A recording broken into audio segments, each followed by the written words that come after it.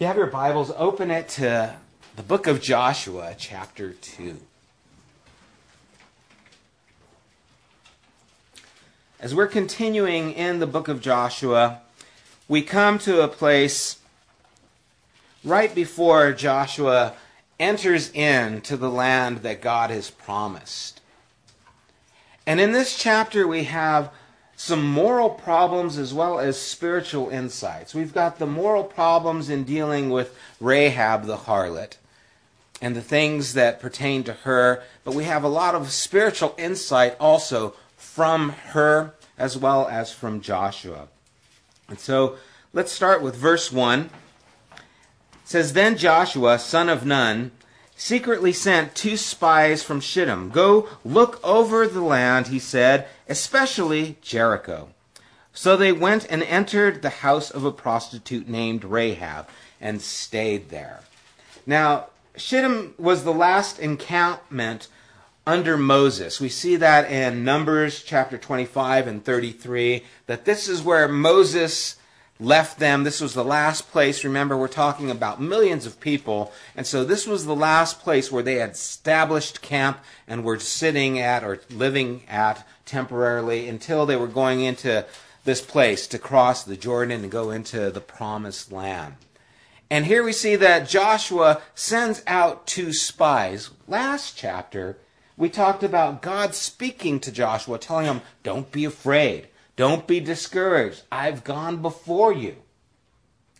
This is the land I promised to your forefathers. Every place where you step, I am going to give to you." And he gave him the boundaries.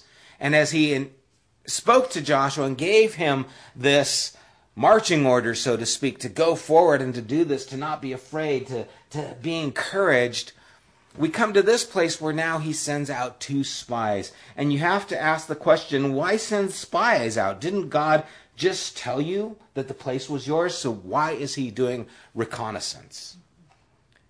And why is he sending out 2 spies?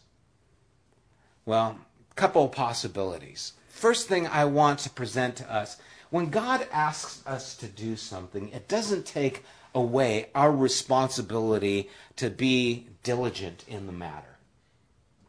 If God asks you or gives you insight, "I want you to go there," it doesn't mean, okay, I don't have to worry about anything. God's going to, rain money down from heaven, and God is going to provide this and this and that, and I don't have to do anything. I'm just going to go for it. You still have to be wise. If God tells you, "I want to step out into a business, start this business, I want to bless it and use it and prosper you in it," great. It doesn't mean that you shouldn't take research out on what it's going to entail to get this business established, that you shouldn't go to a bank and try and get the best loan that you can, that you shouldn't take the necessary precautions to make sure that this is going to happen. Just because you feel God has told you something doesn't negate your responsibilities in that matter. And so Joshua is told, "Go, I'm going to give it to you." It doesn't mean, we don't have to worry about it. Let's just go for it. He still is in charge of these people, and so he still wants to know, well, before I go there, I want to find out all I can. I want to be responsible with the information that God gave me. And it's important that we understand that and we acknowledge that. I think of the time when Jesus touched and healed those lepers, and then he told them, "Go and show yourself to the priests, as the manner of Moses is," in the book of Deuteronomy. He didn't just say, "Oh, you're healed, go for it now." No, there was procedures that they had to go through to establish in the eyes of the people that I really am healed. Because if they would have ran back home and said, "I'm healed," their family would have said, "You're a leper, get out of here, go on, get away." But once they went through the procedure prescribed in Moses, then they could say, "You are healed." And they did the right thing. They took the right actions after the event happened. And so the same is true with us. When God gives us inspiration, guidance, it doesn't mean, okay, I don't have to do anything. You still have your responsibilities. If you feel like God has given me this job, you still have to wake up in the morning. You still have to go to work. No, God gave me the job. Well, the Lord giveth and the Lord taketh away. You will lose that job if you don't go to work. If you're not a hard worker, if you don't go on time, you're going to lose that favor that God gave you. You have to be responsible. And so Joshua is being responsible. He's being a general. He's going and taking care of the things to find out what is necessary. Why does he send 2 spies out? Well, remember, Joshua was one of the 12 that were sent out early on, when Moses sent out 12 into the land. And 10 of them came back with a bad report.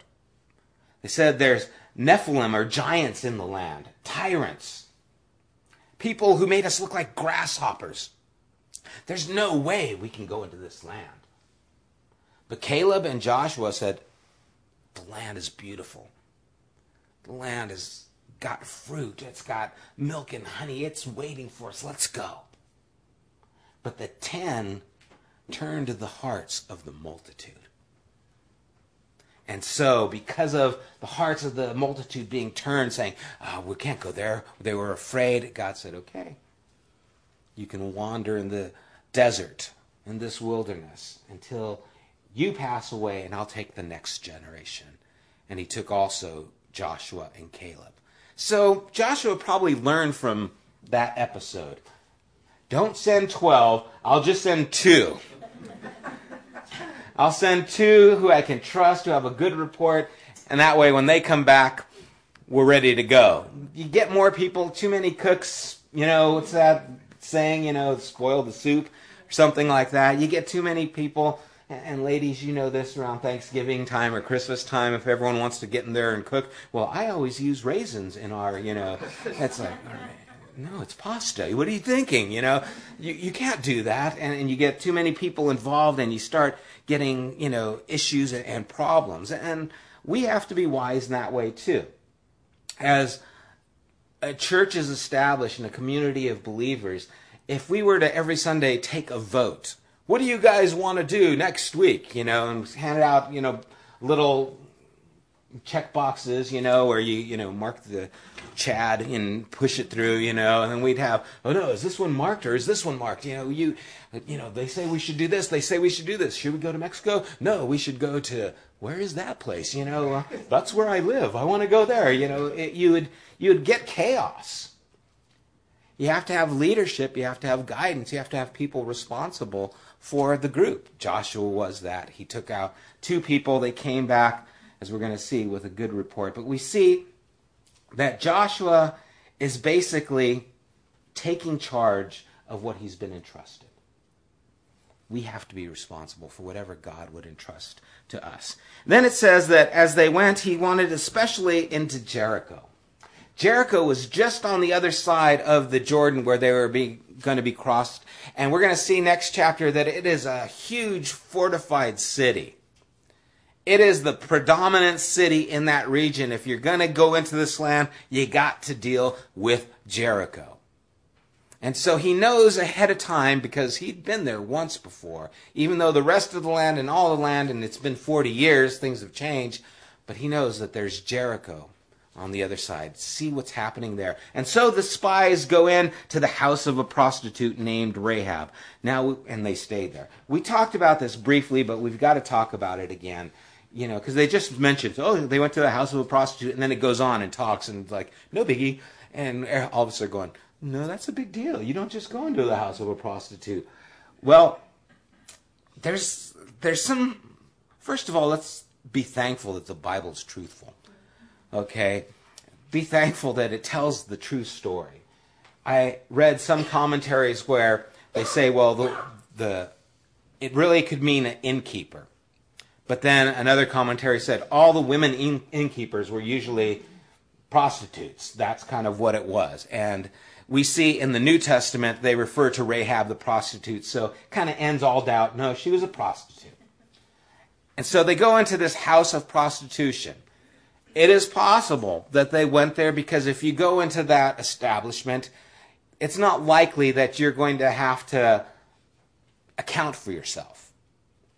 In other words, they got people going in and out of there all the time that are trying to stay low profile. They don't want to be acknowledged. They don't want to be known or caught. And so it's kind of, if you're going to go, it's a sneaky place to go. If you want to get information, that's a place. The prostitutes probably have a lot of information because a lot of guys go in there. And so if you want to find out something, so what about the city? Well, so-and-so said this. You can get a lot of information going into the house of a prostitute. We also cannot rule out the fact that it was a house of prostitution and the guys might have wanted to go there. We can't just say, oh no, they were noble, they didn't want to do that. Remember Judah? Remember what happened to him? After his wife died and a period of time had passed, Judah went and took Tamar, who was his daughter-in-law, who dressed herself up differently, who he put aside so that he wouldn't have to give her her inheritance. She deceived him, dressed like a prostitute. And we see that Judah, one of the fathers of the 12 tribes, went in to her as a prostitute. And she was wiser than him, tricked him, and he said so. Prostitution was something that was pretty prevalent and something that took place pretty commonplace at the time. We have to acknowledge it. It's not saying it's a good thing. It's not saying that at all. In fact, we know it's not a good thing. But we have to acknowledge that that is a possibility. And the Bible just moves on. It just says this and then, okay, let's go on with the story. And you're like, wait, I want to know, what do you think about this? And God leaves us these things to wrestle with sometimes. Because we're going to start wrestling with the fact that God is going to use a prostitute. And he's going to use her and give her to be an example, as we talked about Sunday, an example of faith. And so verse 2, it goes on, and we'll read 2 to 7. It says, the king of Jericho was told, look, some of the Israelites have come here tonight to spy out the land. So the king of Jericho sent this message to Rahab, bring out the men who came to you and entered your house, because they have come to spy out the whole land. But the woman had taken the 2 men and had hidden them. She said, yes, the men came to me, but I did not know who they were and who they had come from. At dusk, when it was time to close the city gate, the men left. I don't know which way they went. Go after them quickly. You may catch up with them. But she had taken them up to the roof and had hidden them under the stalks of flax she had laid out on the roof. So the men set out in pursuit of the spies on the road that leads to the fords of the Jordan. And as soon as the pursuers had gone out, the gate was shut. And so, here we come to the place where the king is somehow made aware that the spies had come in. First of all, we notice that the king is aware that the Israelites are there. He knows that they're there. And we're going to see that from the things that take place in the next the next verses to come, that everyone was aware of them. And so he wants to find out what's going on. He wants to catch them. And what we see happen is he goes there, she lies. She hides them under the stalks of flax. And the flax, they were these long vines that they used to strip and make linen from. And so what they would do is take these long stacks, if you could imagine, kind of like a bamboo thing, where they would lay them out to dry and then they would peel them off later so that they could weave fabric and linen out of them. Well, the guys were hiding underneath it. You couldn't see them. She put them there and she hid them there. And we see now that here this prostitute is helping the people of God and lying to the king. And we have to ask ourselves, does God use people who are living in this kind of a life? Does God use people who would lie to a king? And you see, this is the moral question that we're going to touch on. And I don't know if our answer is going to be satisfactory or not, but I think it's important that we address these things and talk on these things. It's interesting how God views people, both in the Old Testament and in the New Testament. And what's interesting about it is the perception that God has. Did any of you see the Cardinals-Green Bay game last Sunday? Any football fans in here? You're the only one, Sam. An incredible game. The Arizona Cardinals, Green Bay Packers went back and forth into overtime. And at the last moment, the Cardinals ended up winning. and it was a fluke play. The Packers had the ball. The quarterback fumbled. They went into the end zone. Incredible game. Incredible game. If someone hadn't seen that game, and they came up to me, and they say, hey, there's going to be a game on TV. You know, it's the Cardinals and the Packers. You want to watch it? I'm saying, yeah, it's a good game. I'll watch it. You want to make a bet? See who wins? Sure. How much you want to bet? How much you got? You see, I know who won. And I mean, it started off where the Cardinals were doing great, but then the Packers made an incredible comeback, and the momentum was headed their way, and they got the ball when it was in overtime. They almost won the game. But you see, I knew the end. I knew who won. I had confidence. I could put all the money I had on the right team because I knew who won the game. God knows what people are going to turn into. And it's interesting because everyone who is an example in the Old Testament, as they are talked about in the New Testament, they are never talked about in a negative way. Their sins are never brought up. When they talk about David, you never hear about the problems he had. Even Lot. Righteous Lot. Which Lot are you talking about? Abraham. A father of faith. What about when he went to Egypt and told everyone his wife was his sister? That righteous father of faith? And you see, God knows the completed work. And where we would see Rahab the harlot, God sees Rahab the woman of faith. And so that's how he perceives her. So can God use a person of faith? Yes. But wait, I see she's a harlot. Well, God sees something else. Philippians 1:6 says, he who began a good work in you will complete it. Do you know that God doesn't look at us right here in our condition, but sees us completed? We talked about this when we went through Romans. Chapter 8, those who he called, he predestined. Those who he predestined, he justified. Those he justified, he glorified. That he has called us, that he has justified us, that he has glorified us. And he sees us in a completed state. He sees us as seated at the right hand in heavenly places. Well, Jesus at the right hand. He sees us in heavenly places, Ephesians tells us. He sees us in a completed state because he has no problem with this time issue that we deal in. And so it's no problem for God to look at a person like Rahab or to look at a person like us and say, I can use you because I see you in a completed state. And it's so hard sometimes for us to understand that and not be burdened with our own shortcomings. I just got off the phone with a person who's dealing with something like that. Whose life is right now in a tumultuous state because of choices that they've made that have devastated themselves, their family. And as they're crying out to God and crying out to me, basically saying, is God there? Is there help for me? What do I need to do to move forward? That they don't realize that they already have moved forward by crying out to God. That God is not going to see you forever in this condition, but God is going to take you in this condition and move you somewhere else. Do you want to be moved to that other place? Because that is the decision that they're going to have to make, just as we're going to see Rahab made that decision. Now, to get to this place, we see that Rahab lied. The scriptures tells us we're to obey the authorities that are over us. We're to obey the king. She lied to the king.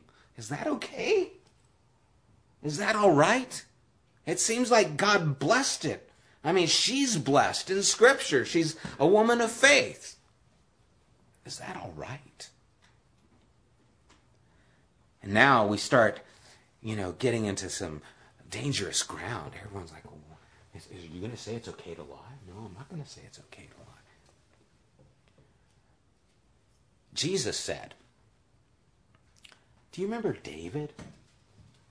When he took the showbread that was only for the priests and gave it to his men? His context was they were complaining that he was breaking the Sabbath. You were breaking the law of God by healing on the Sabbath. You're not supposed to do that. And Jesus used David as an example. In 1 Samuel chapter 21, we see that David is running from King Saul. He comes up to the priest and he says, I'm on a mission from the king. That was a lie. You need to give me the bread so that we can eat it. Well, the bread is only for the priest. Well, I'm on a mission from the king. You need to give it to us. It was life and death situation. They hadn't had any food. They were running for their lives. They would die if they did not have anything. And Jesus doesn't condemn David. He, in a sense, pardons him. He doesn't say what he's done was good. He never says it was okay for him to lie. But what he alludes to is that there was something more important than the laws that you were abiding by. There is something that is more important that you need to understand that is taking place here. We've heard the scripture. It is, obedience is better than sacrifice. Another one that takes place in Samuel. And I want to challenge us on how we think, because my mind always goes, well, you need to obey. You need to obey. Obedience is better than sacrifice. Okay. Than to hearken to the fat of lambs. What was Samuel talking to Saul about? And isn't it more important to obey and not tell a lie than it is to sacrifice? That's kind of where my mind goes. But let me challenge how we think about this. You see, the sacrifice is relating to the ceremonial obedience. The sacrifice that Samuel is talking about to Saul when he says to obey is better than sacrifice. To obey is better than the ceremonial rituals that you follow and go through. In other words, God has something that is more important than just following rules, which is exactly what Jesus said when he said David took the showbread and ate it instead of following the ceremonial practices. Because God cared more about David and supplying for the men than he did the ceremony. Jesus cared more for the crippled man and healing him than he did worrying about the ceremonial day of the Sabbath. There is a law of God that is more important than the laws established by men. And we want to divide it black and white. You know, this is how it is. You can never do this. You can never do that. But it's not always that clear. Sometimes the law of God and the heart of God, which is the foundation, establishes what is true and what is right.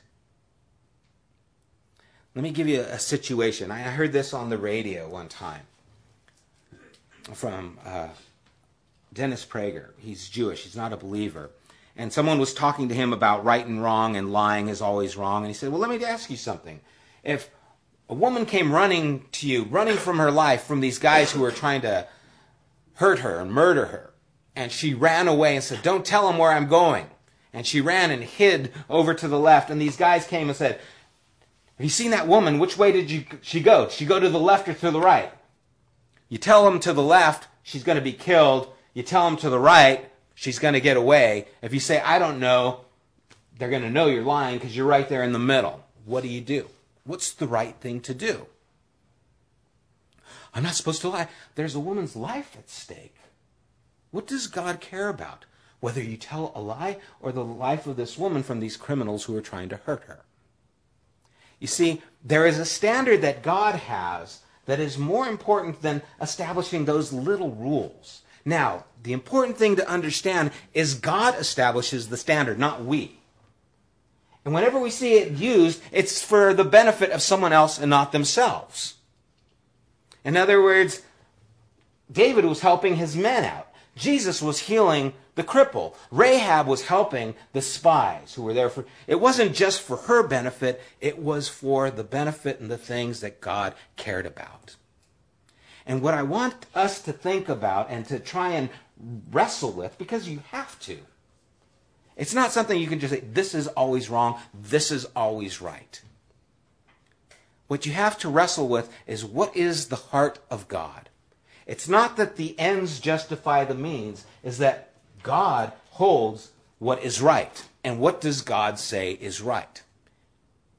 You see, God would tell the nation of Israel to go into battle and kill. Is killing right? Well, in the context of God establishing something, sometimes it is. Sometimes war is a good thing. Nazi Germany is an obvious thing that war can be a good thing. Stalin is an actual sign that war, it can be a good thing.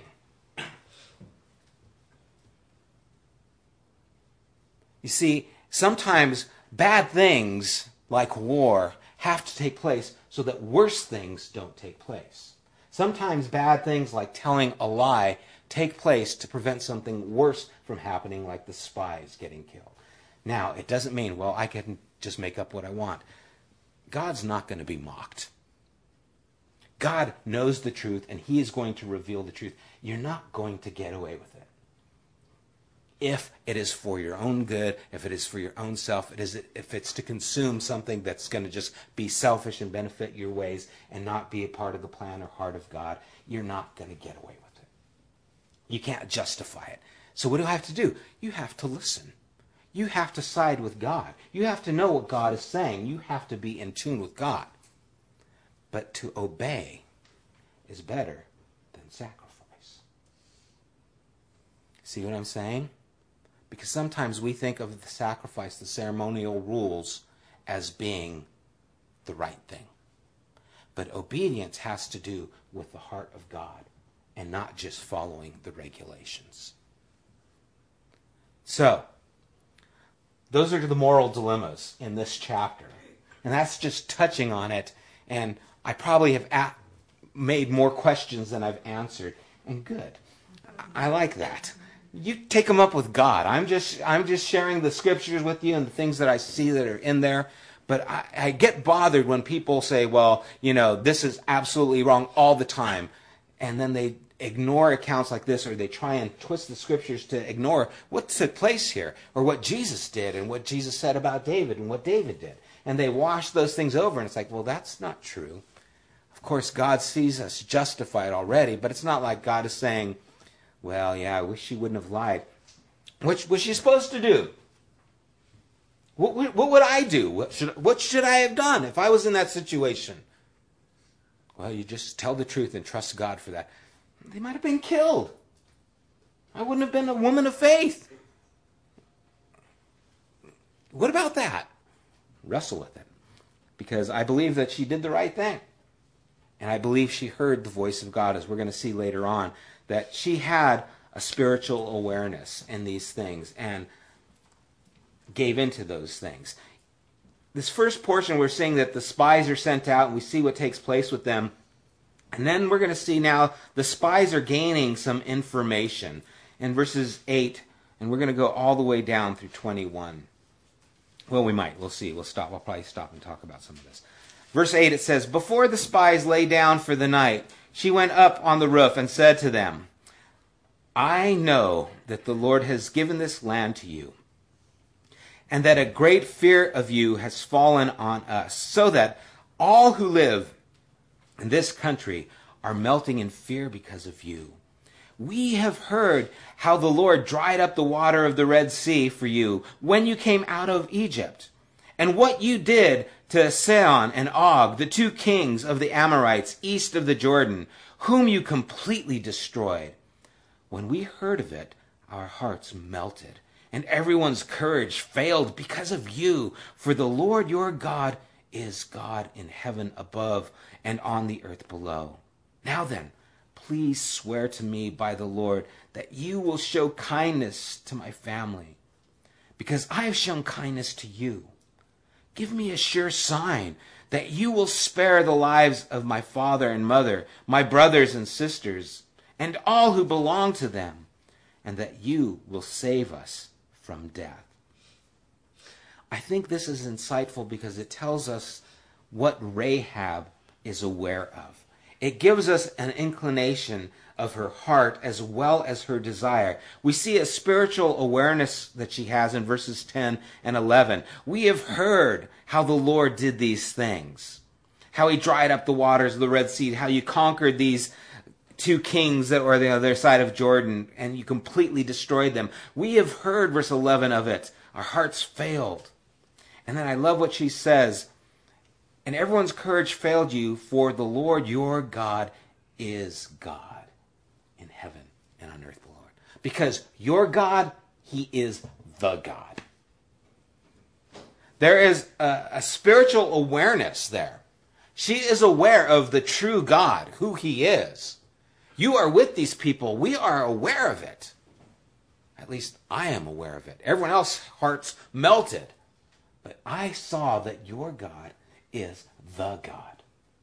And so we see there is spiritual awareness there on her part. We also see that there is a spiritual desire. In verse 12, when she says, now, then please swear to me by the Lord that you will show kindness to my family because I've shown kindness to you. She asks that they would show kindness, and then she goes on, verse 13, that you will spare the lives of my father, my mother, my brothers and sisters who belong to them, and you will save us from death. There is desire that you will be kind to us and that you will save us. You know, this is really the steps that take place when we come to faith in Christ. There is a spiritual awareness that you are God. And then there is the spiritual desire, I need to be saved. And we see that taking place with Rahab. She is aware of the true God, and she is aware that if I'm going to be saved, I need you to show me kindness. And so we see these taking place, her spiritual perception, her spiritual need being made aware, and then we see that she's actually yielding to the Lord. In verse 14, it says, our lives for your lives, the men assured her. If you don't tell what we are doing, we will treat you kindly and faithfully when the Lord gives us the land. So she let them down by a rope through the window, for the house she lived in was part of the city wall. Now she had said to them, go to the hills so the pursuers will not find you. Hide yourselves there 3 days until they return, and then go your way. So then what we see is she surrenders and actually helps and yields to what they say. She makes a bargain with them. She continues in that bargain. The men, verse 17, said to her, this oath you made with us, swear, will not be binding on us unless, when we enter the land, you have tied this scarlet cord in the window through which you let us down. And unless you have brought your father and mother, your brothers, and all your family into your house, if anyone goes outside your house into the street, his blood will be on his own head. We will not be responsible. As for anyone who is in the house with you, his blood will be on our head if a hand is laid on him. But if you tell what we are doing, we will be released from the oath you made us swear. And so there's this little bargaining. If you do this, we'll do this. But if you don't do this, we're not going to do that. If you do that, we're responsible. But if you don't, we're not responsible. He kind of goes with this. And so there is this spiritual yielding. She says, okay, what you said, I'm going to do. And if I don't do what you said, then I will not be saved. My family will not be saved. If I don't yield to what you ask, then I relinquish this oath that we've made. And you see, the same thing can be true with us. We have an awareness of God. We are spiritually aware. We have a desire to be saved. But then comes the time when we have to yield, where we have to surrender our lives to the will of God. Because it's not enough to know that God's there. It's not enough to know and desire him to save us. We have to surrender. We have to give up the pink slip of our lives and say, okay, what you said I'm going to do. I will yield to the things that you say. I will bring the family in here. I will hang the scarlet cord out the window. I will do what you say. I will not tell anyone that you came here. I will keep the oath. And we have to do the same thing. We have to yield to the work of God in our lives. When God tells us something, gives us insight into the Scripture, to flee from lust or not be greedy, to abstain from certain things, we have to yield to those things that he's asked us to do, to love one another, to love your enemies, pray for those who persecute you. We have to yield to that. And it's an effort. This person I just spoke with is struggling in this area of just hatred for some of the things that have been done to them. And they're at this place where they realize the need for God in their lives, but they have so much and are harboring so much hatred for these people. And some of these people are people of faith. People who are in church, who are well-meaning in some ways, but misinformed. And now they're presenting them with this roadblock. And they're struggling. How do I get to God and get past this hatred that I'm feeling? You have to yield yourself. You have to realize what is more important than even your hatred and those things that you're harboring. And we all have things that we have to yield to. We all have areas of our lives where we have to recognize what it is, and we have to say, no, I need to do what God wants me to do. We need to agree with God. And that's what 1 John 1:9 says. If we confess our sin, that word confess means agree with God about our sin. He is faithful and just to forgive us our sin and to cleanse us from all unrighteousness. You see, we have to be in agreement, and we have to yield ourselves to what he says is right. And then we have the promise. Then we can enter in because we have yielded ourselves to him. And the result of all these things, the result of being spiritually aware, the result of having that spiritual desire and hunger, that result of spiritually yielding ourselves, the result is faith. And that's what we find in verse 21. Agreed, she replied. Let it be done. Let it be as you say. So she sent them away, and they departed, and she tied the scarlet cord in the window. She did it. And that's why James says of Rahab in James 2:26, as the body without, or in James 2:25, in the same way, was not even Rahab the prostitute considered righteous for what she did when she gave lodging to the spies and sent them off in a different direction? As the body without the spirit is dead, so faith without deeds is dead. Her belief and trust in God produced faith that works. She put the red cord out the window. What was that? That was I believe. That was her saying, I believe in the agreement that we've made. I'm going to do it. Faith. Something that you can hold on to. It's a scarlet robe that leads to the heart of God. Without faith, it is impossible to please God. And so we see here in Rahab, faith. The promise of things hoped for. The evidence of things not seen. She holds on to what they've said, what they've agreed in. She puts the cord out her window. She has faith. And so we see the spiritual insight in Rahab that really needs to take place in each of our lives. And it is a progression that develops. It first comes with the awareness of who God is. And then the awareness of your need and desire for what he has, salvation. Yielding to his plans for your life. Yielding to his will for your life. And then believing it and living it. Rahab did those things. And she became a pillar of faith. that is talked about in Hebrews, the hall of faith. She did what God had for her to do. She put her trust in him and acted on it. And it was evidenced by that cord that hung out the window. Now, the spies go back because of Rahab. Their lives are spared because of Rahab. She showed kindness to them.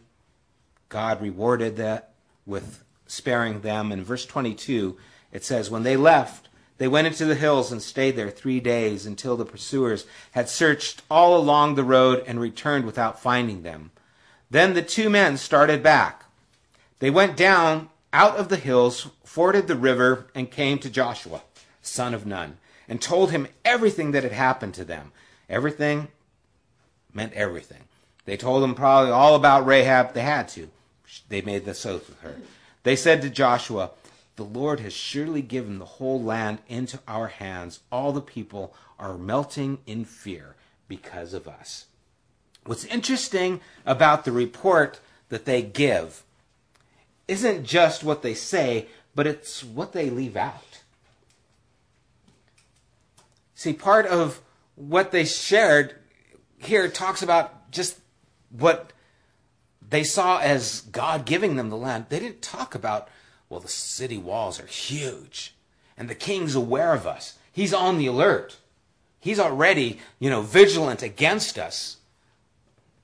It wasn't the lions and tigers and bears, oh my, kind of a thing. It was, hey, they're afraid. The city belongs to us. You see, what they said was confirmation to what God has said. And what they saw and heard from Rahab, the insight that they got was, God has already come here. Isn't that what God told us? Isn't that what God spoke to us about and to our forefathers? It's what he told Joshua, don't be afraid, I've given them to you. It's what he told Moses. When you go into that place, their hearts are going to melt with fear. And so when they went and they heard Rahab, the people's hearts are melting with fear. They said, God's here.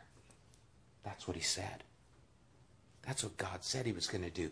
And it was confirmation that God had already shown up and was doing the work. The people's hearts were already afraid. And so they go back to Joshua and they say, Joshua, it's just as the Lord had said. The whole land is ours.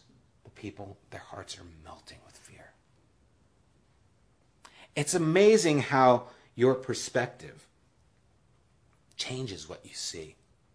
Lauren and I were talking today about it. In one of her classes, they have this test where these guys are playing basketball, and the teacher asks, okay, I want you to count how many baskets the team in white makes.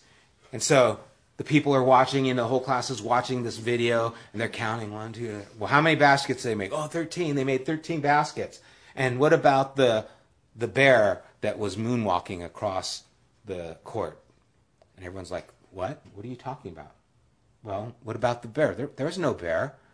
And they take and rewind the video, and sure enough, as you're watching the video, all of a sudden you see this bear moonwalking across the court. And everyone's all like, where was that? And it was there, but you were so busy counting the baskets, you didn't see the bear moonwalking across the court. It was always there, you just didn't see it. Why? Because your focus was on something else. How can you miss it? How can you miss a bear moonwalking across a basketball court? How can you miss that God is there with you?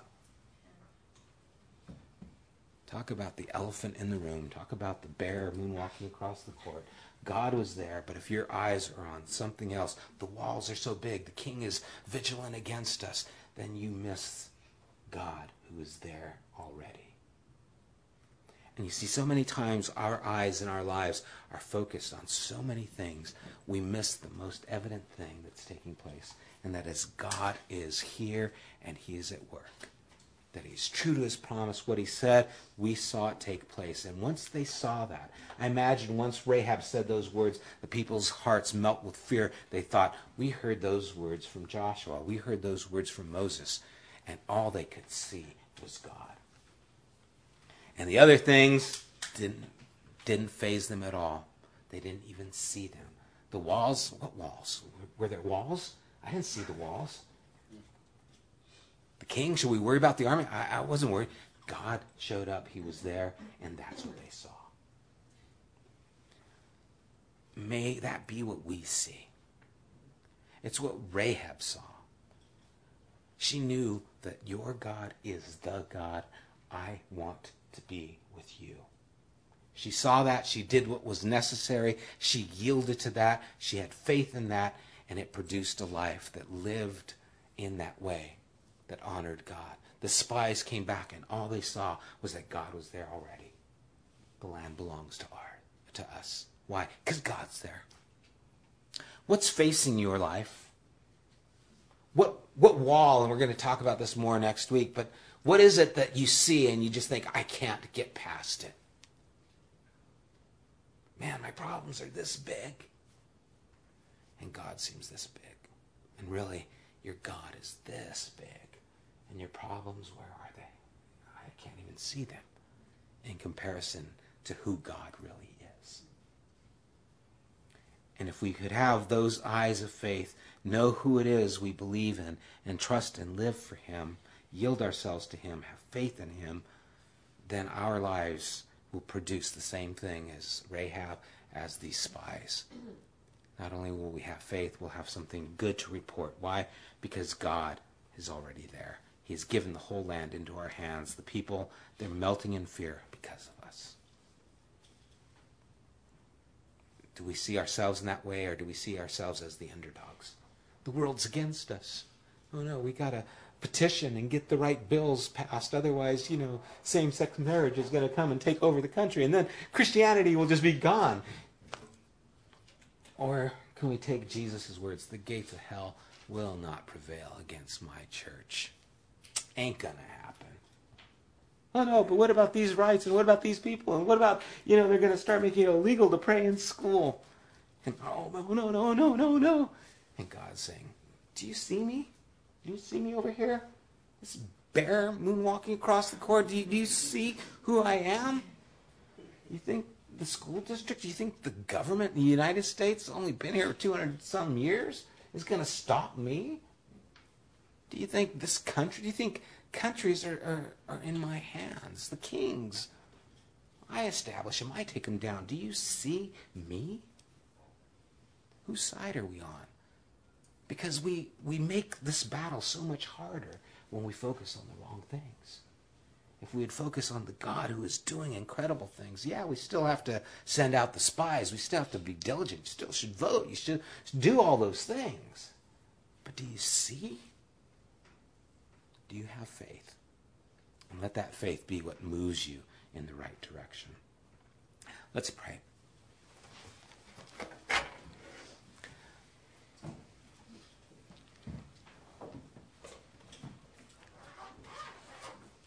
Father, you are always drawing us closer. You are always leading us more and more towards yourselves. Father, later on, Joshua would say that you did all these things so that the people on earth might know your hand and that they might fear you. Father, you did these mighty works so that we would know, that we would recognize you, that we would yield ourselves to you and think more of you than we do of ourselves. Father, I pray that we would, like Rahab, be people of faith. And may we not get locked into a situation and thinking, oh, we're not good enough. We can't do those kinds of things. We can't be used in that way. Father, may we recognize that we are all works in progress and that you do not limit us, but we do limit ourselves. And Father, may we make the right decisions, yield ourselves to you, so that we will reap what we sow, and it will be righteousness. It will be fruit that lasts. God, may we have eyes that are fixed on you, and may we see you and your work within not only our lives, but our community and this world. God, may we recognize your favor, and that if you are with us, who can be against us? God, you gave your Son for us. How much more will you freely give us all things concerning life and righteousness? And so, Lord, we ask, give us Upland. Lord, give us the neighboring cities. Give us this community, Lord, that we would move forward with the power of who you are. And might we not be afraid, but might we recognize that you have gone before us. That people's hearts are melting. And it's an opportunity for you to prove yourself as God. Thank you, God, for your favor, your goodness. Bless, we pray, these things. May they be in our hearts and our minds. And we ask it in Jesus' name.